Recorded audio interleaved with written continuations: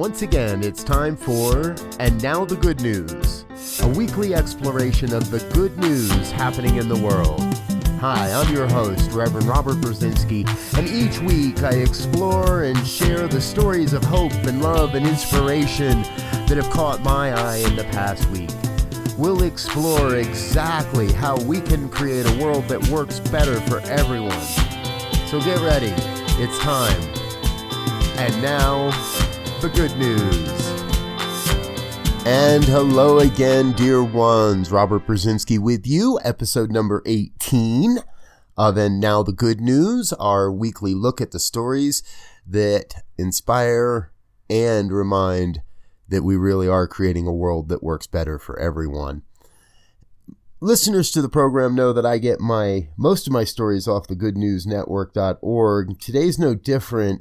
However, today there's an interesting theme to the stories that emerged, and I want to start this week with a story about batteries.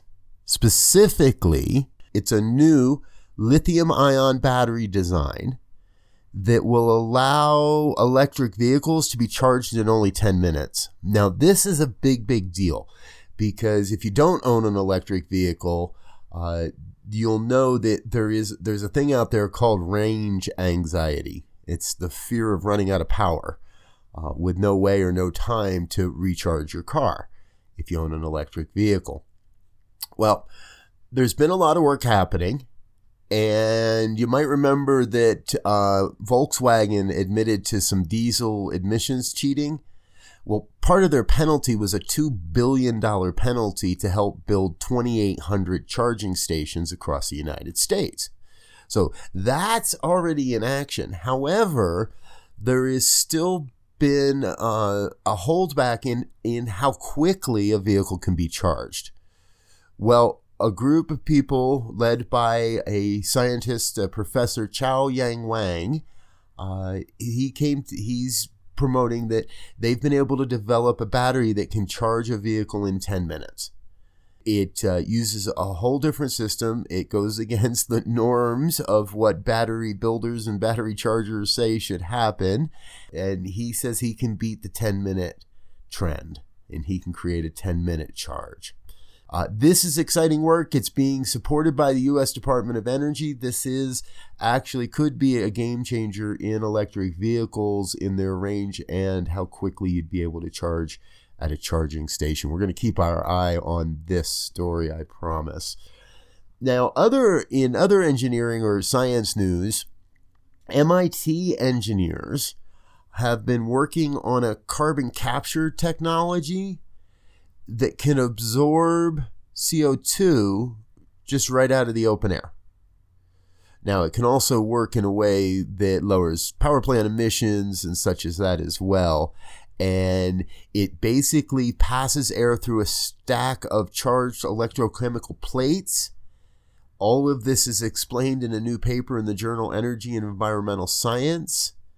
And it's the work of an MI postdoc, Sahag Vaskian. I hope I'm saying that kind of close.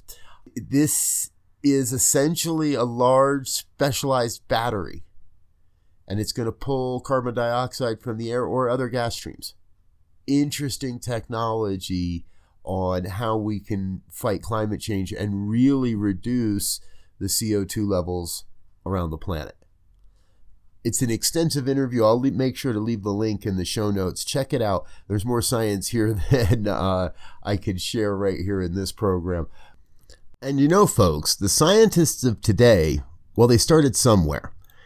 Often they start in middle school and high school. There's another great story here I found. It's about a program. It's from the BOCEE Ocean Awareness Programs. They have an annual competition to create creative campaigns that inspire action and reduce or prevent ocean pollution. It's called the Marine Debris Creative Advocacy Competition. There are teams from all over the planet, the United States, Australia, Canada, India, Nigeria, Pitcairn, Vietnam, and elsewhere that competed. A group from Santa Monica won the competition, helping to educate and integrate creative plans, a sustainability plan to ensure support for integrating environmental literacy and stewardship into the school curriculum.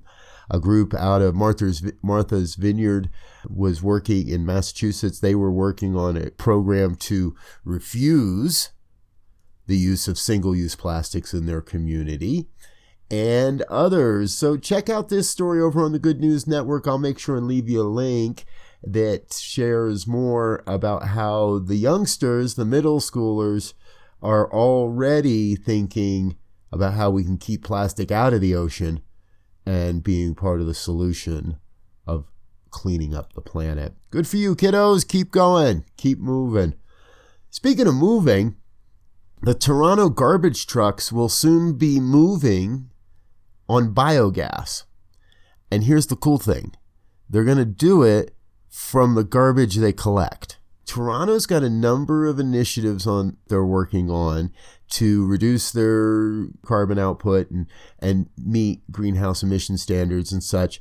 Here's what they're doing. The Dufferin Solid Waste Management Facility, starting next year in March, they're going to separate their organic waste and food scraps, and all that will be processed. The process is to use an anaerobic digester to capture all the biogas produced by the waste and then turn it into renewable natural gas. The city's got a few different ways they want to use renewable natural gas. They're going to fuel the garbage trucks, which is a lot cheaper and a lot more friendly to the environment than using diesel. It can also be used to provide electricity, heat to homes and businesses. Generating renewable natural gas from food scraps is actually considered carbon negative. Reports say that 10% of greenhouse gas emissions in Toronto are generated by garbage, mostly food waste. I love it. This is innovative. Let's create biogas from our own garbage to run the trucks that pick up our own garbage. Pretty cool stuff. And our final story this week is introduced to something that and this is like a follow-up to my story on planting trees last week. I didn't know this was happening. It was brought to my attention. There's a YouTube star who has created some experiences where he did some incredibly big tips for very small orders and a lot of random acts of kindness.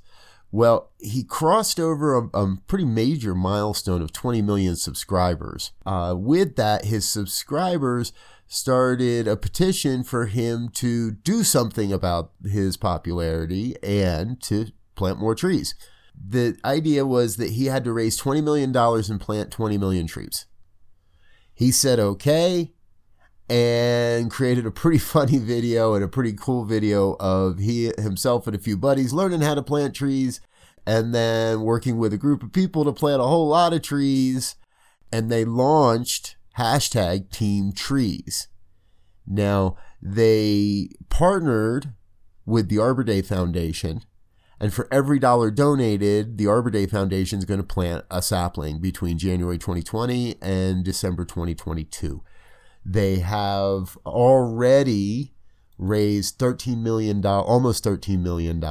So they're well on their way to planting trees. If you'd like to be a part of this, it's a social action going for good and doing good in the world. Check it out. The story's over on the Good News Network. I'm going to go donate some money and plant some trees. How about you? Well, that's all I've got this week, folks. I trust these have been inspiring stories and stories that remind you we really are creating a world that works better for everyone. Until next time, peace and blessings.